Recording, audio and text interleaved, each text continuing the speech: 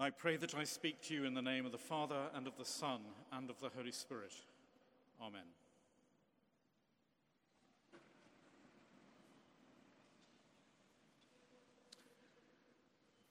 Are you happy? Or are you unhappy that I've just asked you that question? It's a difficult question to answer for many of us, because we don't really warm to that word happiness. It can sound too sugary, contaminated by self-help gurus, or ghastly little yellow faces sent annoyingly in texts. Other terms for happiness around are equally off-putting, like wellness, which sounds like a town in Norfolk. My dislike of the word happiness is probably due to its implication that it's a permanent state you can reach if you just try. The word sits there rather smugly, saying, "Here I am, others have found me, why can't you?" The United States Declaration of Independence talks of the pursuit of happiness. But we know that mere pursuit of it for itself can be the cause of much unhappiness and lead us into dangerous places. If you treat happiness as an end in itself and not something to be enjoyed periodically whilst pursuing other ends, it can leave us, unhappy. Now, here we are in a church, and you might be asking, what's happiness got to do with it anyway? Surely we were promised a cross, not a massage. And look at us now in our Lenten array, looking a bit glum. Well, our Christian ancestors may not have been interested in happiness as a feeling, but they were concerned for balance in life. They were influenced by the ancient Greek thinker Aristotle, who thought that the nearest thing to happiness was the process of trying to live virtuously, that is, in some sort of balance. Virtues for him were those things that lie somewhere between excess and deficiency. So, to eat is good. Gluttony is excess. Starvation is deficiency. Not good. So to eat virtuously means a balance between the two. And working with that idea, Christians often then saw sins as good things, but taken to excess. It's good to have self-esteem, but vanity becomes the sin, and so on. And a Christian understanding of happiness became a discovered joy of contemplation about these things, looking beneath the surface, and the delight in discovering the virtue, the balance. It all sounds a little pious, until you think that it's not unlikely that on our deathbed we might wish we had spent more time looking around us, reflecting on the things that matter, and taken a bit more care in how we treated people and the world, and sought a better equilibrium. At the heart of Christianity is a belief that God has given us a great gift, and it is called our being, and that we are asked to give one gift back in return called our becoming, who we become. We believe in two conversions. The one that happens when this suddenly makes sense somehow. Something inside stirs. And the second is that of the rest of one's lifetime, slowly, painfully trying to adjust to this new light, a way of being human not yet tried.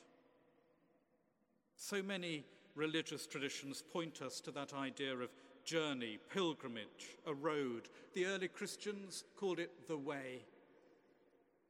Implied here is that life is not about a search for permanent states or high, pleasing experiences, but rather calls us to what we might term spiritual adventure, demanding of us an attention to those inner resources that must deal with change and hurt, the new, the unknown, and so on. Demanding of us also the insight to understand that we human beings need to be schooled in our relationships.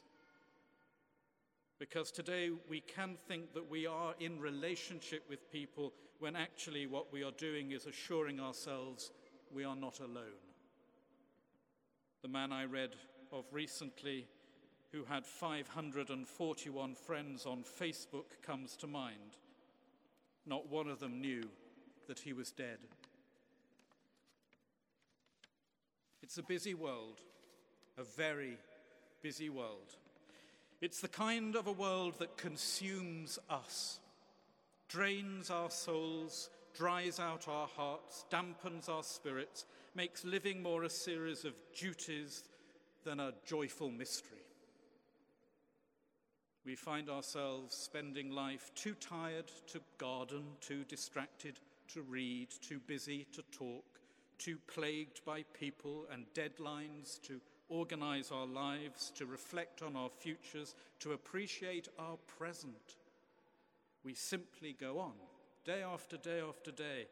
Where is what it means to be human in all that? Where is God in all that?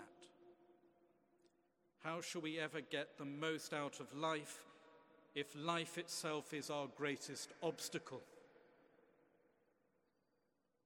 In the gospel, Jesus gives us a starting point. Jesus detaches himself from the confrontation of that righteous mob and the woman. He doesn't bristle and enter into argument. He stoops. He doodles with his finger in the dust. The message here is not that we should opt out of confrontations, which may sometimes be necessary, but that if we want to see clearly and engage profoundly, there are times when you have to stoop and stop. You disengage to clarify and to connect at a better depth. What does that mean for us? Awareness is diminished by overstimulation, and unawareness is the root of all evil. Like yesterday's pancakes, our Western lives can be fat and flat. Our Lent fasting should really be a conscious effort to reduce this mentality we call busy, to pull us outside of crowd mentalities, to beware of quick judgments, beware of quick, cruel words, and with Christ in that dust, to stoop, to clarify, and connect. Lent is a snowfall in the soul. The air changes. Everything slows down, is heard differently, with a fresher light. It is a time for you, for a more purposeful reflection, a time that is poised for better balance, with so much for you, and therefore those in your life, and therefore even for the world. To dust you shall return. We will hear that in a moment as a small cross is placed on our head, that place where decisions are made from, that place of human will. At the end of my life, I hope I will ask myself not, was I happy? Or did I search for happiness properly? But did I live well?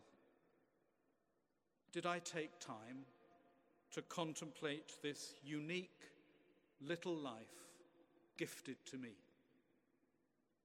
Did I respond in kind, in some proportion? If I can even begin to think that, well, I did try, then I will claim my life and my death to have been happy. And I will hold then to the hope in Christ that happiness will turn to joy.